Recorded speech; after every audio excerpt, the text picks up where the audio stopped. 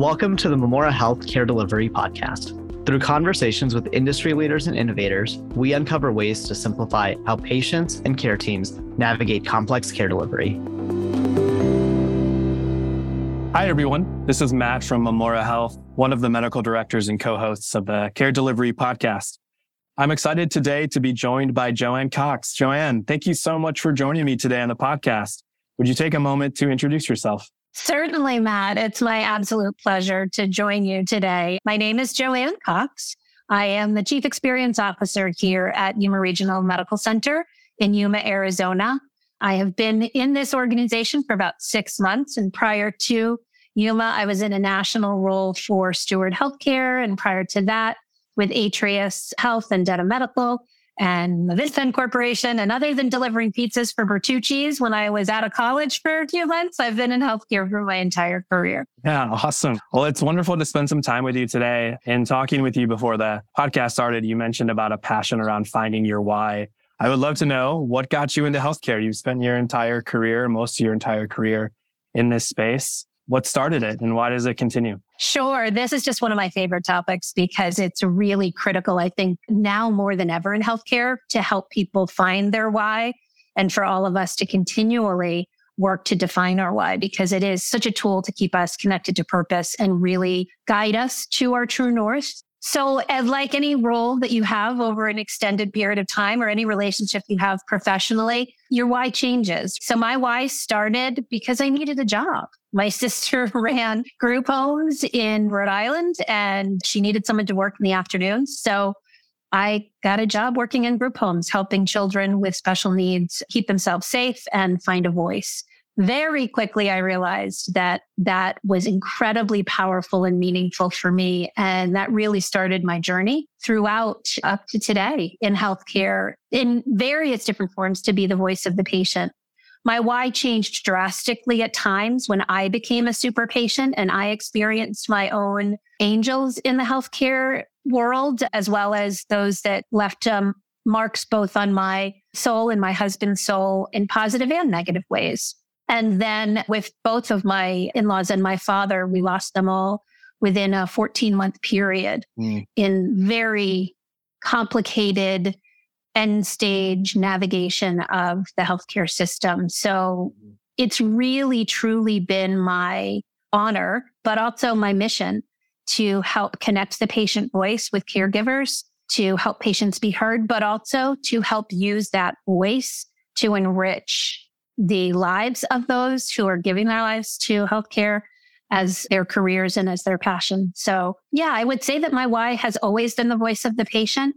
There's been different motivation behind that across the way, but or throughout my journey. Wonderful. And speaking of the voice of the patient, there's a lot of emphasis on the patient-centered care model. Patient experience has long been a priority for health systems. Where have we started to see that go well? And where are we still lacking when it comes to that experience? Oh, I don't know if we have enough time in this podcast. I think without question, the focus. So even though patient experience is something that's never not been a part of care delivery, and arguably when healthcare delivery was less complicated, we did it in a very different, more organic way. So that's changed, obviously. Healthcare delivery has become incredibly complicated and incredibly intricate. And there are many, many agendas that have to be met on a daily basis in order to reach our goals. So the refocus or the prioritization of patient experience or experience in general, that's been beneficial. That's given organizations the space and permission to prioritize human connection. That can't be overstated how valuable and how necessary that is, especially today after having lived through COVID and navigated that process, but also the changing reimbursement structures and the changing face of really what care delivery looks like today. Yeah. Where we potentially have lost our way is focusing on metrics and numbers and having those be our guiding light instead of patients and experiences and people. Mm-hmm. Great. You bring me to a question I love to ask, which is, how do you properly measure the patient experience? I think a lot of times we get pressure about patient experience metrics. Clinicians like me get rated on this quite a bit when we're practicing medicine. Is it effective or is there a better way?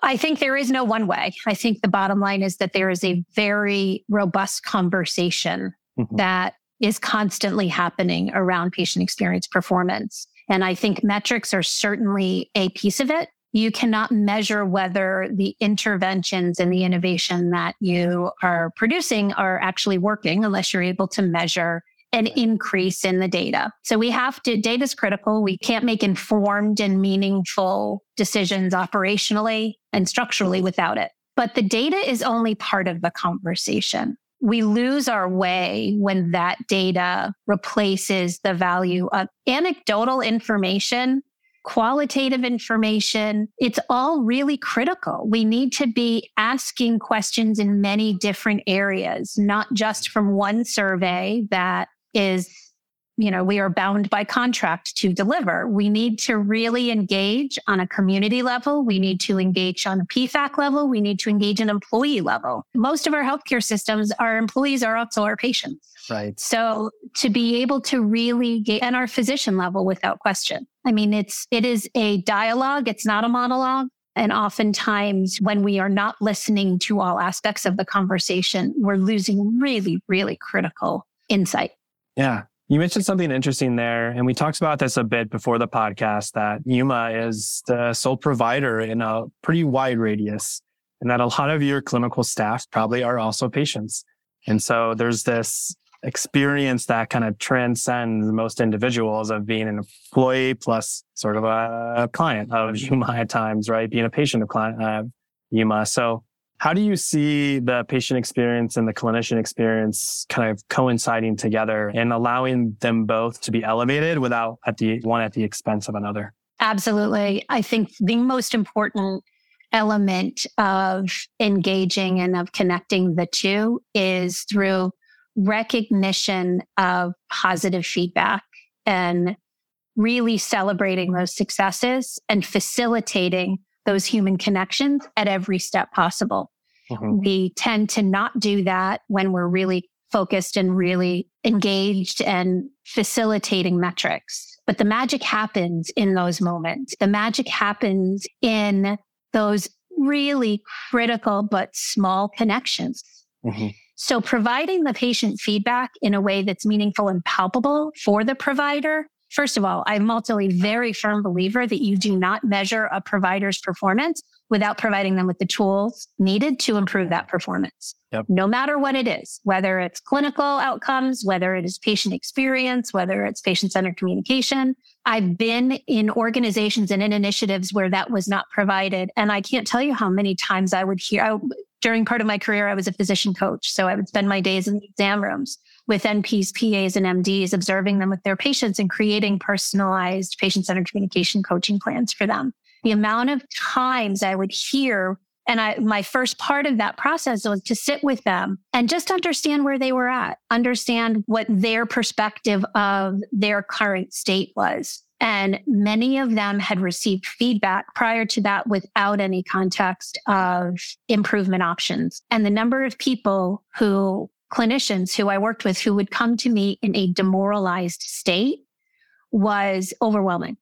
Even those that weren't necessarily performing poorly, quote unquote, I'm using air quotes, but who just, would benefit from the coaching program. So that being said, that's a long way of saying, I think the way that you connect both the provider experience and the patient experience is by sharing that patient voice and doing it in a constructive and supportive way, and also focusing on the positive as much as you can. That being said, providers need to hear the true impact of their lack of engagement on a patient in order for them to understand what it means and how significant those small moments are. And they're really an investment in the future clinical outcomes, that it's those moments that provide that connection and that bond between the patient and the provider, and that trust and that willingness to take the steps that the patient may be hesitant or scared to do so. Yeah, the empathy component is so critical to that relationship, and it really does drive that long-term engagement and certainly better clinical outcomes. Well, thinking about Yuma specifically, and would love for you to talk again about kind of the uniqueness of your medical center. Would love to hear more about some of the innovative initiatives you're undertaking, given how you are the sole provider within a pretty large radius. I think it's safe to say that innovation, just by the nature of our location and the nature of the different populations that we serve, innovation is our survival technique. It's probably our trauma response. But we truly, so from a patient experience perspective, probably the two largest forms of innovation that I'm engaging with right now, I just created a role that we're calling the patient experience representative. And we've put an individual on each of our inpatient floors, and that individual is non-clinical. They are dedicated to comfort care rounding and connecting between the patient and family member and clinicians. They're facilitating the thing. So the goal of this obviously is to reduce the need for call lights. Yeah. We've through studies that have been done, we've found that call light response time does not necessarily increase the patient experience. It actually can decrease the patient experience because a quick response from a nurse to a call light does not necessarily facilitate the resolution of that need. Mm-hmm. It's a reprioritization. So the call light may get shut off quickly, but then if it's not something that's a clinical priority on the floor, that patient is then potentially left without their needs being met because there's another patient with clinical need. So we've actually seen it decrease. So we decided to kind of step outside the box and put our focus in another part of that equation, which is what if we really had someone dedicated to anticipating or to meeting those non-clinical care rounds needs on a regular rounding basis. And we've seen an increase in our real-time satisfaction surveys. We've seen better collaboration on the units. We've actually seen time now for the nurses to spend more face-to-face engaged time with the patients because they're really truly focusing. Those call lights end up being really clinically appropriate and they have the time to be able to spend with the patient. So all around, it's been an incredibly positive initiative. So we've just started that. That's only been a few weeks in the making and it's continuing to develop. We are in the process of implementing real-time ambulatory or medical practice, I should say, surveying. We've been doing real-time surveying, but we are really going to be implementing a more comprehensive survey that mirrors the CAPS domains, creating improvement initiatives and action plans and prioritization around that feedback. So that's kind of my 23-24 fiscal year goal. But we also, as far as investing in the community, which is a main priority of this organization, I shouldn't even say priority. It is an absolute intrinsic value in this organization, in the leadership in this organization. We are stewards of this facility for the community. The executive leadership team and the board feel that viscerally. It guides us and drives us, which is such what's the word I'm looking for? Pleasure doesn't even begin to really explain how I feel. It's a privilege. It's an absolute privilege to be in a position in a community where I can truly walk hand in hand with my colleagues to meet those needs. But because we are a rural medicine facility, we're not a desolate community, but we are definitely a remote community. It is a robust area, but it's not easy for us to recruit. So we have decided we're partnering with Arizona Western College to build a health sciences facility where we are going to build the programs to educate people in the community. First of all, with the intention of providing that secondary level education to the community that they may not have had in the past, but also to hopefully retain some of that talent and be able to really give them a viable career path and education path within the community to contribute to continued care. So that's an example. I'm in the process of developing a longitudinal residency curriculum for a 3-year residency program. We have primary care, family medicine and internal medicine residency, psychiatry residency, pharmacy residency in the process of being started. So, or actually, I think that's the other way around. So really, really making sure that patient experience is not just a concept, but it's a skill that we're teaching right alongside all of the other elements of care delivery. Yeah, wonderful. And it really sounds like you're taking that perspective and that priority of the human voice and Absolutely. instilling it into every aspect, right? So even as you educate the future clinicians and care team members, ingraining that into the practices. So yeah, that's wonderful. I would love to know, as you think about the directions that you want to head or you want to take Yuma towards, are there other industries that you look towards for inspiration? Where does your inspiration come from as you start to plan out, what your kind of strategic plans are for the next couple of years? Gosh, well, really, my inspiration comes from the ideal patient experience. I have a really hard time comparing healthcare to other industries. Yeah. I do truly believe that there is a necessity and a place for technology and innovation in healthcare without question. But I think that we have to make sure that that's complementing the human element and the human experience, not replacing it. I think about this all the time. Yes. Younger generations are very technologically focused, and that's how they engage and that's how they communicate. But when they're sick, they still want somebody there. They still want a human being to walk them through. I think about my own, young adult kids, and they're fully capable and competent and tech savvy. But when they need help, when they're not feeling well, ultimately it's that human connection and that human support that's needed. So I do truly believe that technology gives us opportunity to be the most efficient and the best seated for analytics and care delivery, and certainly the technology in our healthcare interventions. But I do truly believe that needs to be in conjunction with that human relationship. Yeah, absolutely. I think about that a lot too, even from the seat I'm in now on the other side of the street in the tech side, that really the goal here is to augment care delivery, allow technology to be an extension of care teams, but giving them time back to really be a clinician once again. In some ways, we've lost our way when it comes to that, but giving time back that can actually be used to sit at the bedside or to spend an extra couple minutes with a patient in the clinic. Exactly. So I love that perspective. Joan, I would love to know, as you sit right here and the long career that you've had in healthcare, what really excites you most about where healthcare is currently and the direction you see it moving in the next couple of years?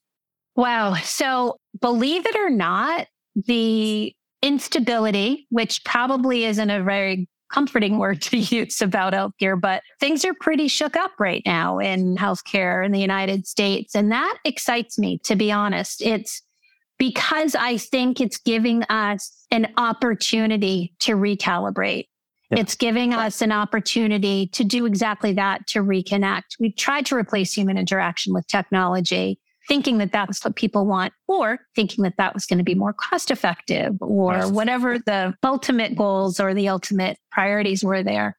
But I think we're realizing now that data's showing us that a lot of things that we thought were going to improve the care experience maybe complicated it a little too much. So I think it's exciting. Anytime there's disruption and anytime there's instability, it gives us the opportunity to be better. And I think there's a lot of people who want to make things better, and that can't be a bad thing. So I'm excited. I'm excited to see how the human element is kind of reborn in healthcare. And I also think we're in a place where we can't afford not to, because of what we've all been through, specifically around COVID. But we have to reconnect. As an industry, we have to reconnect. As a human race, we have to reconnect in so many ways. And now's the time to do it. Yeah, I love that. And I think healthcare should lead that movement, right? We should be the ones to lead the charge for recognizing the human voice and bringing kind of the humanity back to medicine. So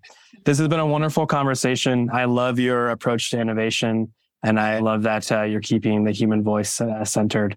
So thank you so much for spending time with me. I hope we get to connect again soon. Thank you so much, Matt. It's been my pleasure, and I hope so as well. Take care.